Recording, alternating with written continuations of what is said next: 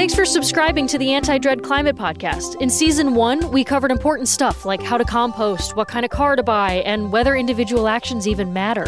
And after all that, it's time for a treat. We're taking you out. So, grab that sustainably sourced secondhand sweater, jump in the EV, and pop the natural wine. Now, what to order? Well, this is the big decision. This is the one we all have control over. We all have agency. We can do it. And we have to make this decision multiple times per day. Yes. Which is better for the environment? Eating seafood or eating chicken? Ooh, I'm fighting words. Yeah.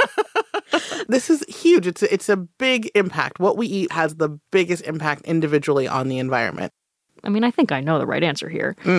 Yeah, it's chicken, We right? disagree. It's fish, for God's sake. Why is it fish? Season 2 of the Anti-Dread Climate Podcast, taking on more of your daily climate concerns, with episodes on chicken or fish for dinner, drought-tolerant or native landscaping, preparing kids for their climate future, and how to address the voice in your head telling you to freak out, and all of it practical, plausible, and, dare I say, chill.